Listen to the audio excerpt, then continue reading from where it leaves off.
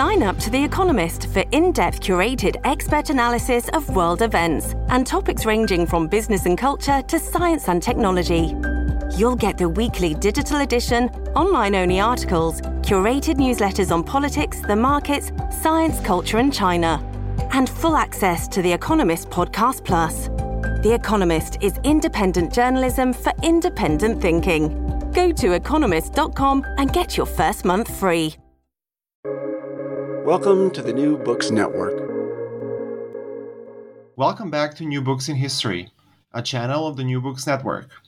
I am Vladislav Lilic, a doctoral candidate in modern European history at Vanderbilt University. In today's episode, I am delighted to host Dr. Lisa Ford, professor of history at the University of New South Wales. You, dear listener, will know Dr. Ford as the author of prize-winning monographs Settler Sovereignty, Jurisdiction and Indigenous People in America and Australia, 1788 to 1836, and Rage for Order, The British Empire and the Origins of International Law, 1800 to 1850, which was co-authored with another true luminary in the field of global legal history, Dr. Lauren Benton. However, in the next 45 or so minutes, we will be discussing Dr. Ford's new book, The King's Peace, Law and Order in the British Empire, fresh off the Harvard University Press, beautifully written and forcefully argued. In its pages, Dr. Ford traces how a new kind of British Empire emerged out of the global age of revolutions. The book's case studies span the globe, illuminating how the gradual but unrelenting imposition of crown rule across the empire corroded the rights of British subjects, altered their relationship with sovereign power, and laid the foundations of the modern police state. In tracing the dramatic growth of colonial executive power and the increasing deployment of arbitrary policing and military violence, The King's Peace offers important lessons on peacekeeping, sovereignty, and political subjectivity, lessons that can enrich contemporary debates over the imbalance between liberty and security. Dr. Ford, welcome to New Books Network, and thank you for taking the time to talk to me about your work. Oh, it's my pleasure, and thank you for that very generous introduction. As is customary on our channel, I will start us off by asking how your previous research had led you to write The King's Peace. It seems that the book fruitfully merges the focal points of your earlier projects on settler sovereignty and imperial reform. How have these preoccupations joined to make this latest project possible? Well, this book has actually been a long time in gestation. I think I promised to write it in 2010, which was an awfully long time ago. But in terms of how it emerged out of my prior work, I think, as you pointed out, I have a pretty clear interest always in the way that law and order unfolds on colonial peripheries, but also the tension between law and order over time. Now, it seems to me that there's always been a massive gulf between high-level intellectual and legal histories and the way that everyday orders unfold in places, which is not to mean that people don't talk about law, that they're not structuring their actions within their idea of law.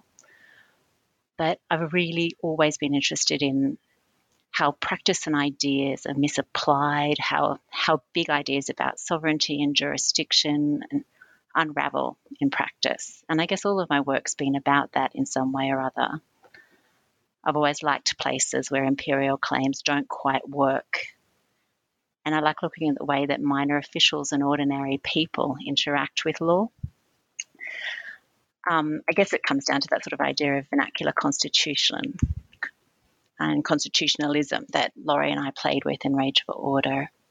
So there's that central interest in all of my work. But the other way in which this has been a long time coming in my work is just simply through making sense of archives I've been looking at for a long time. I was originally going to write my dissertation, the work that underpins settler sovereignty, about pre-revolutionary America.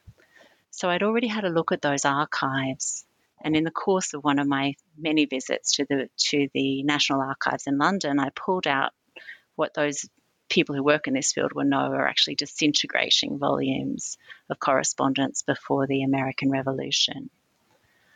And I was just so struck with how worried officials were about order in pre-revolutionary America.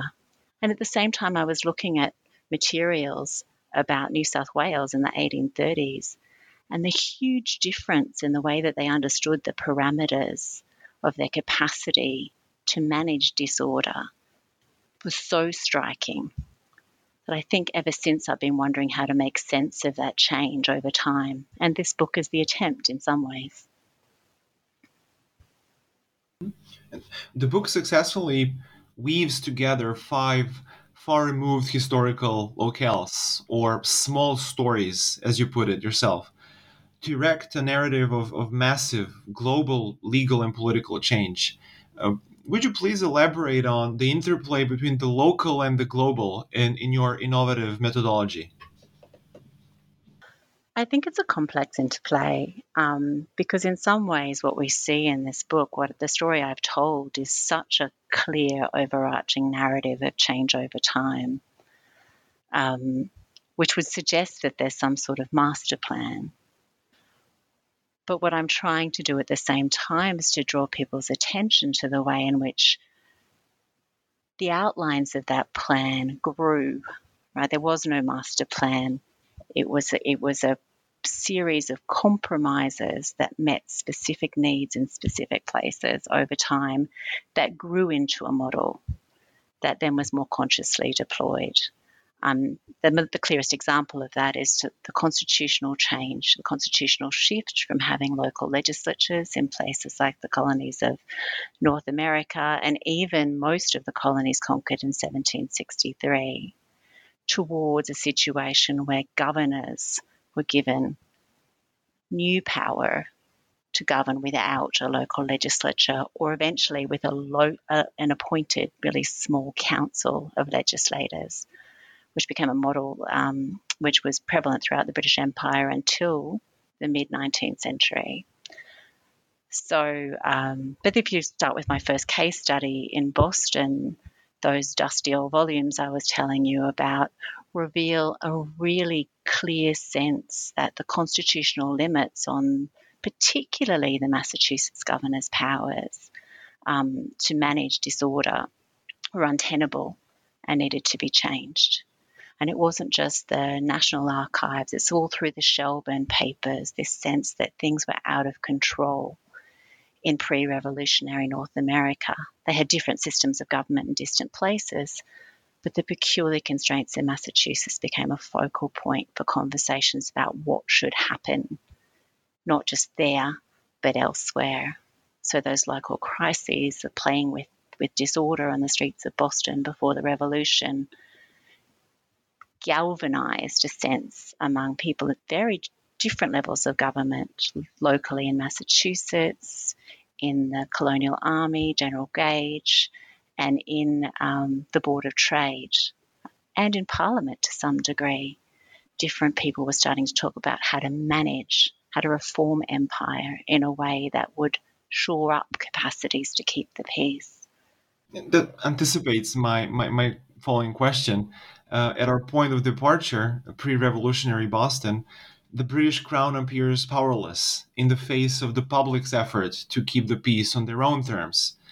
How did the trauma of sedition and revolution in North America provoke the Imperial Center into reclaiming prerogative as a linchpin of what you call a global counter-revolution? It was already in discussion, I think, in the 1760s, well before revolution broke out. The problem of everyday peace, again, particularly there, but also throughout the other American colonies, had caused real issues and real concerns. Another key problem was Indian country. So over the boundaries to the west of Massachusetts, but New York, Pennsylvania particularly, Virginia, concerns about how you could manage free settlers who wanted to move into space in defiance of law were confounding everybody because the existing institutions weren't working. And institutions that haven't gone away, that were never given up on. But there was a way in which the courts weren't managing, partly because of juries refusing to prosecute people. They weren't managing to stop people from committing violence on frontiers. On the streets of Boston, justices of the peace who were actually appointed by the governor weren't brave enough to exercise their jurisdiction to keep people in order. So there were already conversations about the failure of institutions and how to shore them up well before revolution broke out.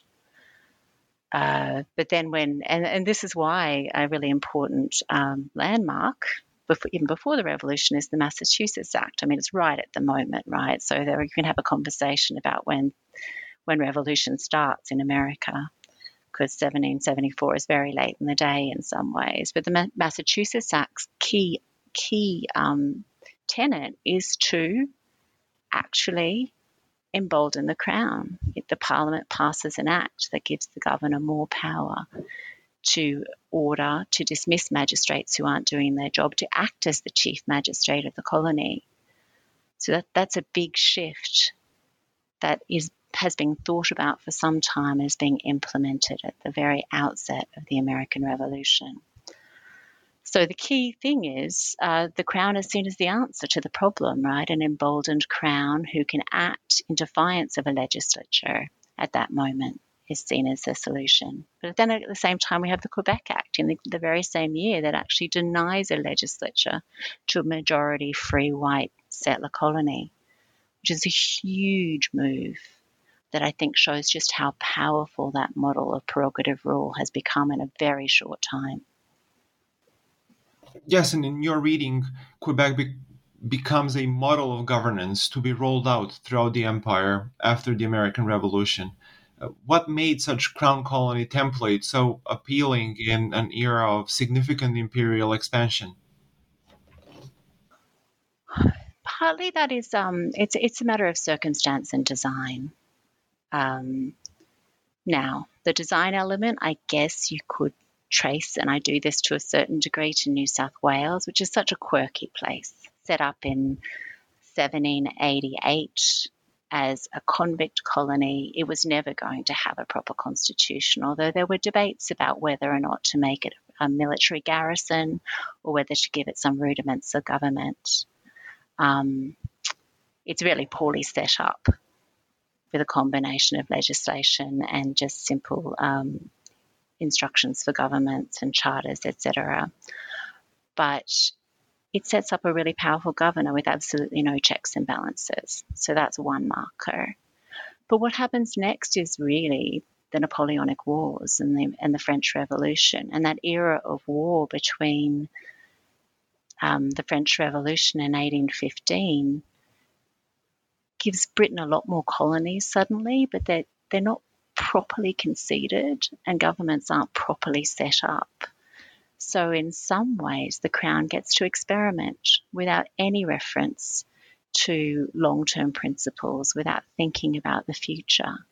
So colonies like Trinidad are set up on a wartime footing, and time again, the British Empire basically holds back from giving it a settled constitution. So it kicks the can in all of those colonies it conquers during that period and only really turns to them again, as Laurie and I showed, in the 1820s, when they start to think about what sort of stable constitutional system they should settle. And the one they settle is the governor and council, which is basically what they'd implemented anyway in a makeshift fashion, but it harks back to the Quebec Act.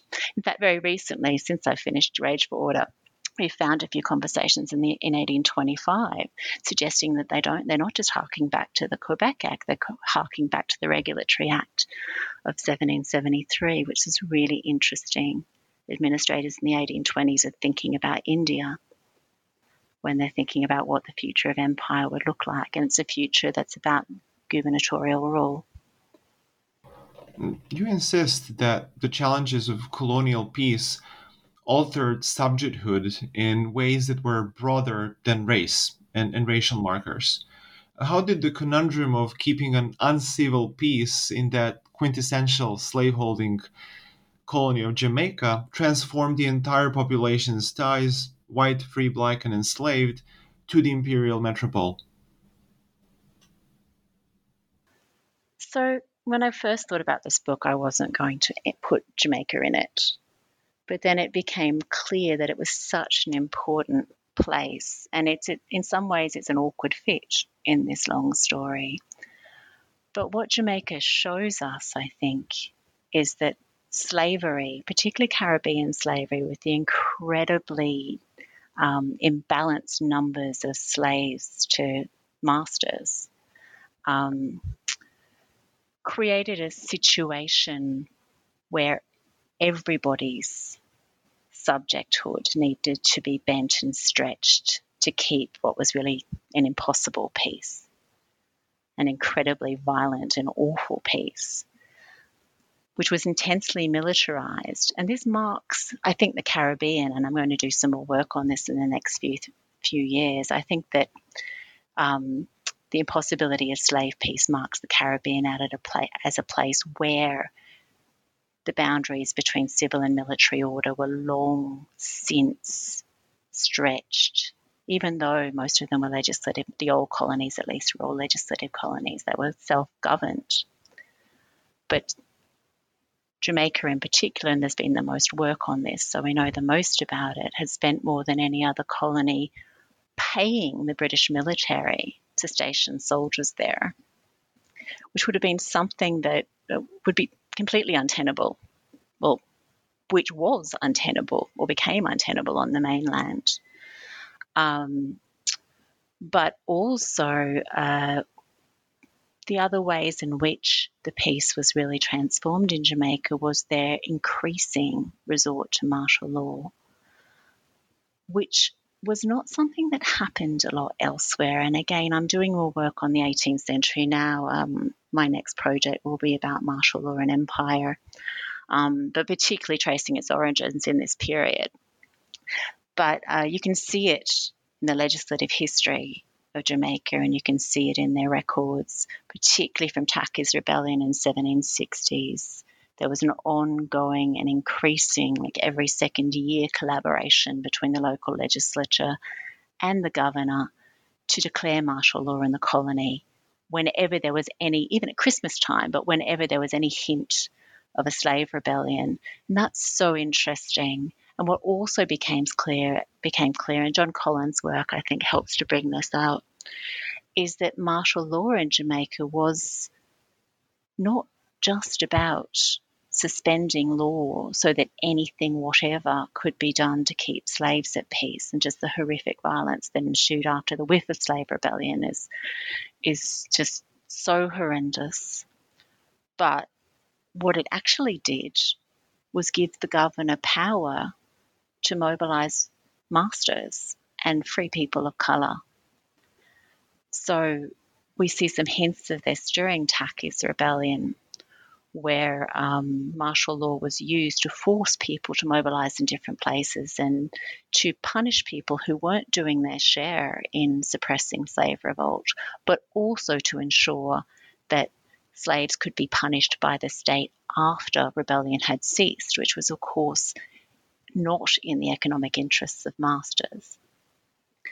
So that becomes a really interesting and complicated example of ways in which the subjecthood of some of the most, in some respects, privileged people in empire, slave masters who had the power to police humans, to injure humans, and often even to kill humans with impunity who belonged to them, in inverted commas, their liberties were in other respects much more restrained because of their responsibility to keep the slave peace. It's a complicated story, but it's one that fits with the imposition of Crown rule in Quebec.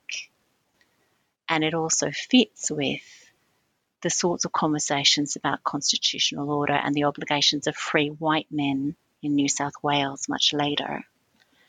So, I mean, status is very important here, race is very important here. But it all fits into an idea that I've been thinking about for a long time, which is the way in which legally vulnerable people become vehicles of different kinds of order.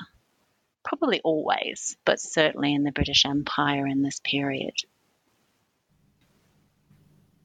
And there you draw a wonderful parallel between the Catholics of Quebec and white masters, for instance, or free people of color in Jamaica.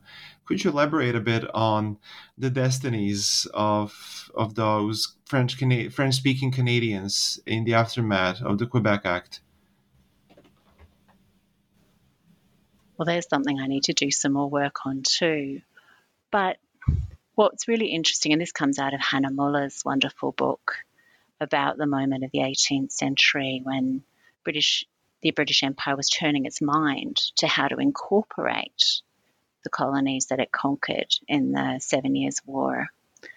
The Catholic population of Quebec was seen, certainly by the early governors, as potential allies. They were incorporated to a certain degree into government. You can see something similar happen in the Cape after 1900, where the Dutch elites became allies of British governors, particularly the very colourful Governor Somerset, who became the object of great scandal in the 1820s. So local elites of different faith, from different legal backgrounds, French law in the case of Quebec, Dutch law in the case of the Cape, were mobilised to a certain degree. They were promised certain benefits. In the case of Quebec, after the Quebec Act, it was the reinstitution of French civil law and the protection of elite tenures, which were complicated and difficult, and made it harder for British Protestants to break in and to make money in Quebec, which is why they were going there. So there was an effort to forge an alliance with French Catholics. But in the process, and what gets lost there is the fact that, yes, to some degree, the penal acts were suspended in Quebec, but the Quebecois were not given voting rights, and they were not given a legislature, not for a good while, not for a generation, after conquest. So there's an interesting way in which, yes, the Quebec Act tried to incorporate these people into empire. It suspended laws that in the British Isles actually constrained Catholic rights enormously, but it also constrained both them and their Protestant neighbours from what had been core benefits of settler colonialism in America, i.e. having a legislature and having a real say in government. Although, of course, some elites did, right? They were intimates of the governor, etc. But for everyday Quebecois, the Quebec Act did exactly what it did to Protestants, which was to cut them out of what had been seen to be core benefits of empire. And Quebec's variegated subjecthood and autocracy, and Jamaica's martial law and racialized governance offered ingredients for a new kind of colonial peace. How was this experimental combination of professional policing and military peacekeeping forged into a solid amalgam of rule by exception in early 19th century Bengal, something you've already mentioned before? Bengal's a really interesting case study here. And again, it's something that I've come to, like I spent years not studying India, so it was past time to have a look at Bengal. So Bengal is actually in some ways the first constitutional experiment of the 18th century, because the Regulatory Act was passed in 1773. But of course, it was setting up a system of government putatively still under Mughal sovereignty. So the long history of Bengal up to 1857 is one of a really ambiguous transition from Mughal to company rule. which waxed and waned. That, of course, created a situation where there was much more space to play in, because the Regulatory Act set up a Supreme Court, but that Supreme Court had notoriously restricted jurisdiction, and to the degree to which those justices tried to extend what they saw as the protection of British law beyond company employees and people living in Bengal,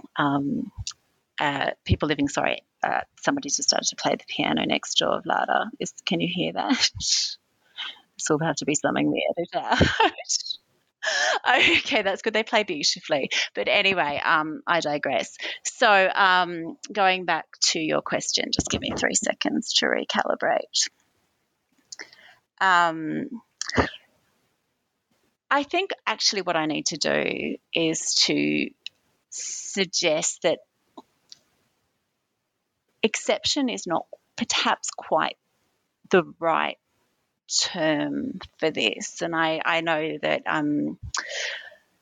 because what I do want to emphasize, even in the case of Bengal, is that these policing regimes that are set up there are crafted in terms of crisis, but they do bear some relationship to the sort of legal constitutional regimes in which they unfold, right? They are not always lawless.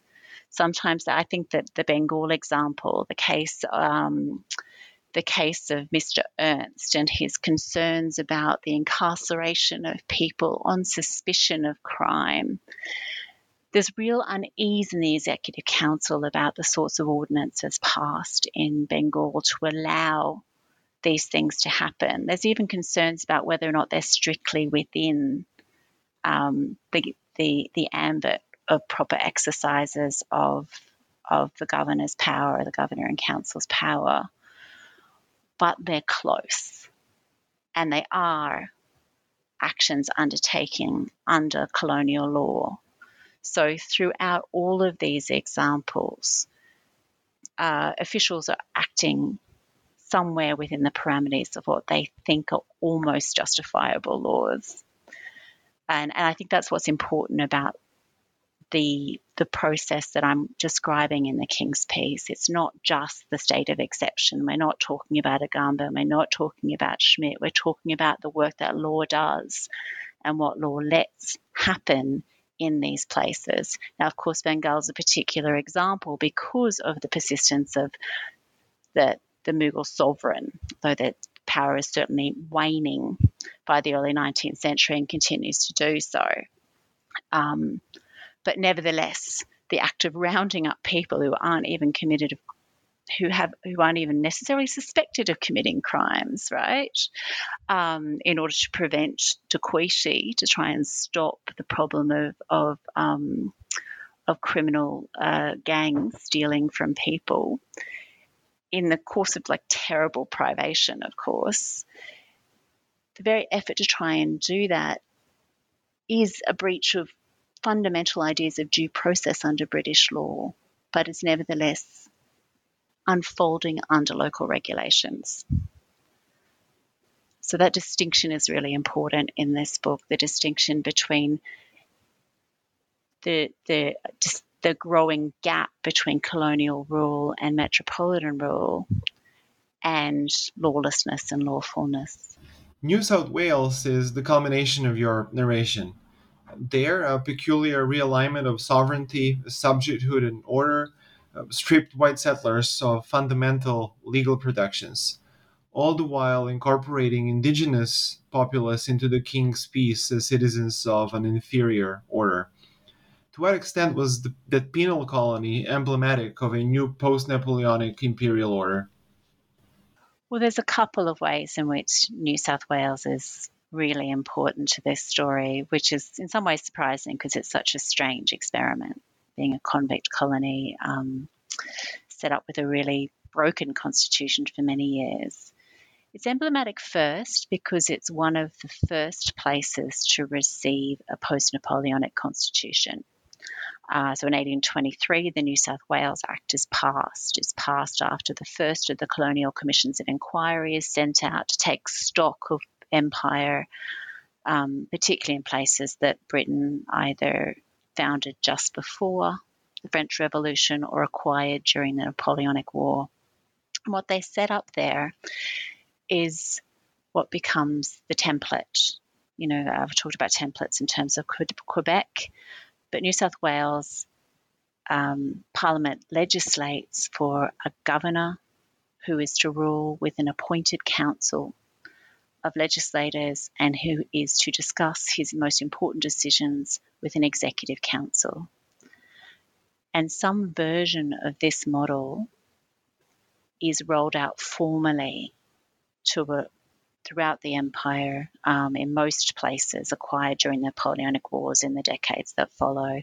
Now, that's not to say that a similar model wasn't already in place in a de facto way in most places, but what's really important here is that Parliament legislates to establish this for New South Wales, and then usually the Crown imposes this system elsewhere where there are different constitutional regimes, particularly in conquered colonies where the Crown has the power to do so. So in that respect, New South Wales is emblematic of a new system of gubernatorial rule. But even more important for the purposes of the King's Peace story is the fact that New South Wales builds this new legislative council, uses new technologies of governance taken from all over the empire. Two really important examples are the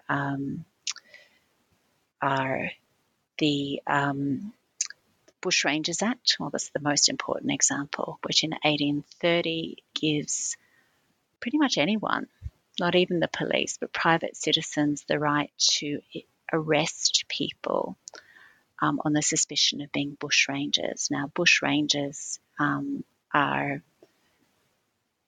the Australian equivalent of highway robbers. They usually live in what we call the bush, which is the forest. They're often escaped convicts, which is part of the big breakdown of law and order in the colony in the aftermath of the very regime changes that accompanied the New South Wales Act, which basically took a lot of convicts out of government employ, put them in private employ, and sent them off into the frontiers where being in agriculture was supposed to reform them better, but actually they hated it, so they left in droves, causing a breakdown of law and order.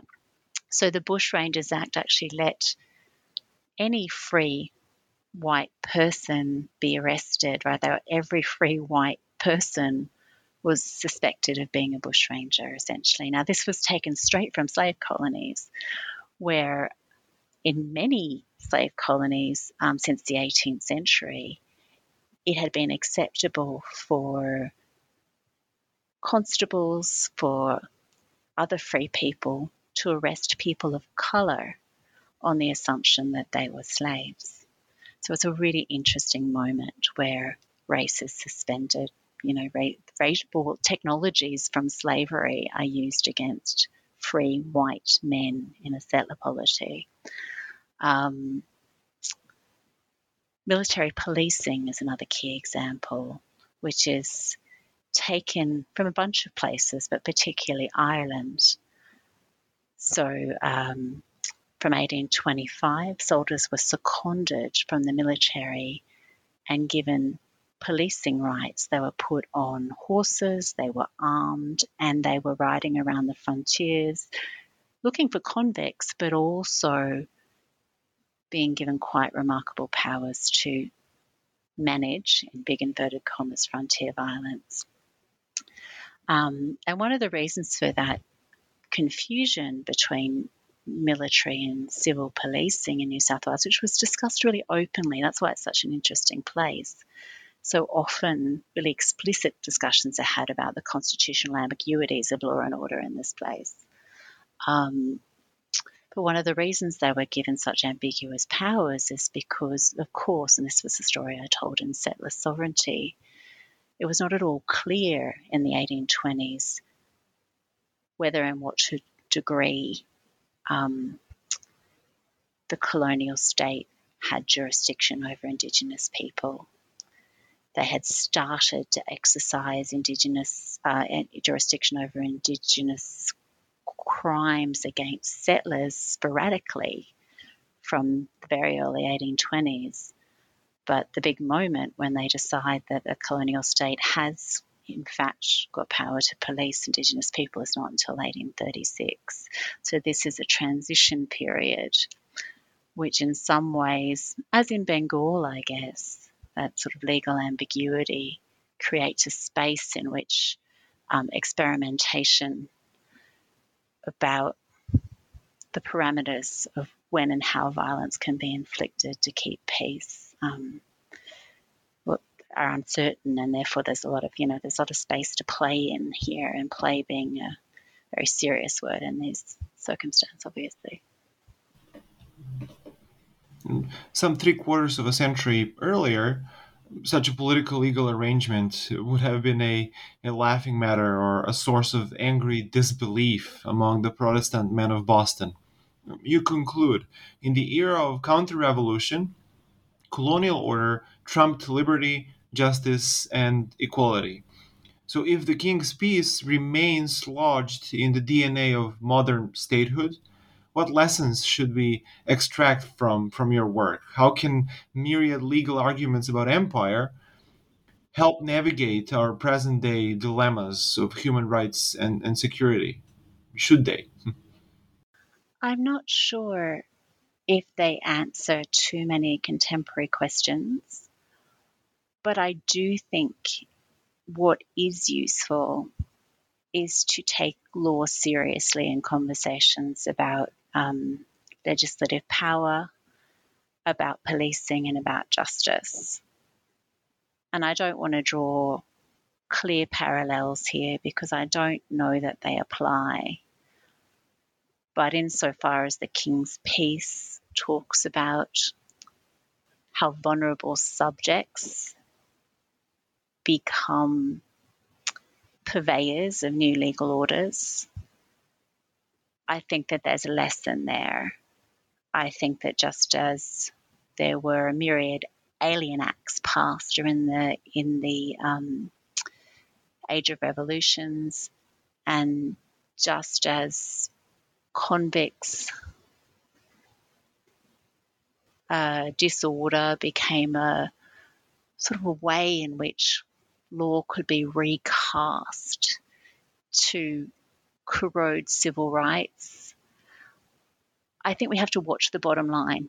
I think you could look at parole rules, you could look at rules about protest today, you could look at the way in which foreign people travelling across borders can risk statelessness or risk being treated as being stateless. I mean, these are vulnerabilities that have ramifications, I think, for how everyone can be expected to be treated in the modern world. And that's a really long bow to draw. But I think that the fact that so much of this happened within slightly altered parameters of what was possible and what was legal, and that a lot of those parameters were never snapped back, right? So there was never a moment again where we wouldn't dream of making the arguments. As I said, they were laughable, the sort of arguments that people in Boston made about their liberties. And when people make them now in America, they do so in earnest, but they do so without any purchase. So I think that those changes matter, and I think that vulnerable people in law matter. But I think the other thing we need to look at is executive power matters, and it has grown enormously in the last century. In fact, it probably never looked back from the early 19th century. So just being aware of the way in which legislatures empower executives in empire, I think, reminds us that particularly in places like America, where a lot of public discourse sets itself up in opposition to a powerful government, at the same time, many of the strategies being passed to keep order on streets, particularly a racialized order, which is very clearly kept in America, are actually empowering states in ways that would be an anathema to the sorts of liberties claimed by the very people advocating those changes. So there's that big another big long bow to draw. But nevertheless, I think the key thing to focus on in the King's piece is what work law does and what work legislatures do to empower these constitutional shifts that had ramifications for everybody's subjecthood. Fascinating. And finally, where has the King's Peace led you, Dr. Ford? What are you currently working on? I think you mentioned the themes of martial law and empire. Yes, well, I'm actually just finishing off a project with some wonderful colleagues, which is exploring colonial commissions of inquiry in the 1820s. So that's project one, which is really moving back to themes from Rage for Order, but is a really interesting way to follow up this interest in constitutional transition and its nature and limits, and also looking more closely at its interface with British politics, which is something that I have neglected to a certain point to date. But then I'm launching back into a bigger project about martial law and empire, and I think that will very securely start in the 18th century. So I'm actually planning in September to spend a month in the British Archives looking at council records from an array of Caribbean colonies to see how they thought about the distinction between everyday peacekeeping and martial law, because it is my strong suspicion that the Caribbean, I think as I've suggested in the King's Peace, became an engine of new ways to think about or to blur the distinction between military and civil order in empire. So that's the working hypothesis, and that's what I'm off to have a look at. I, for one, am very much looking forward to whatever comes out of your workshop next. Dr. Ford, it was a pleasure talking to you today. Thank you for joining New Books Network. Thank you so much, Vladislav. It's so nice of you to spend time talking to me today.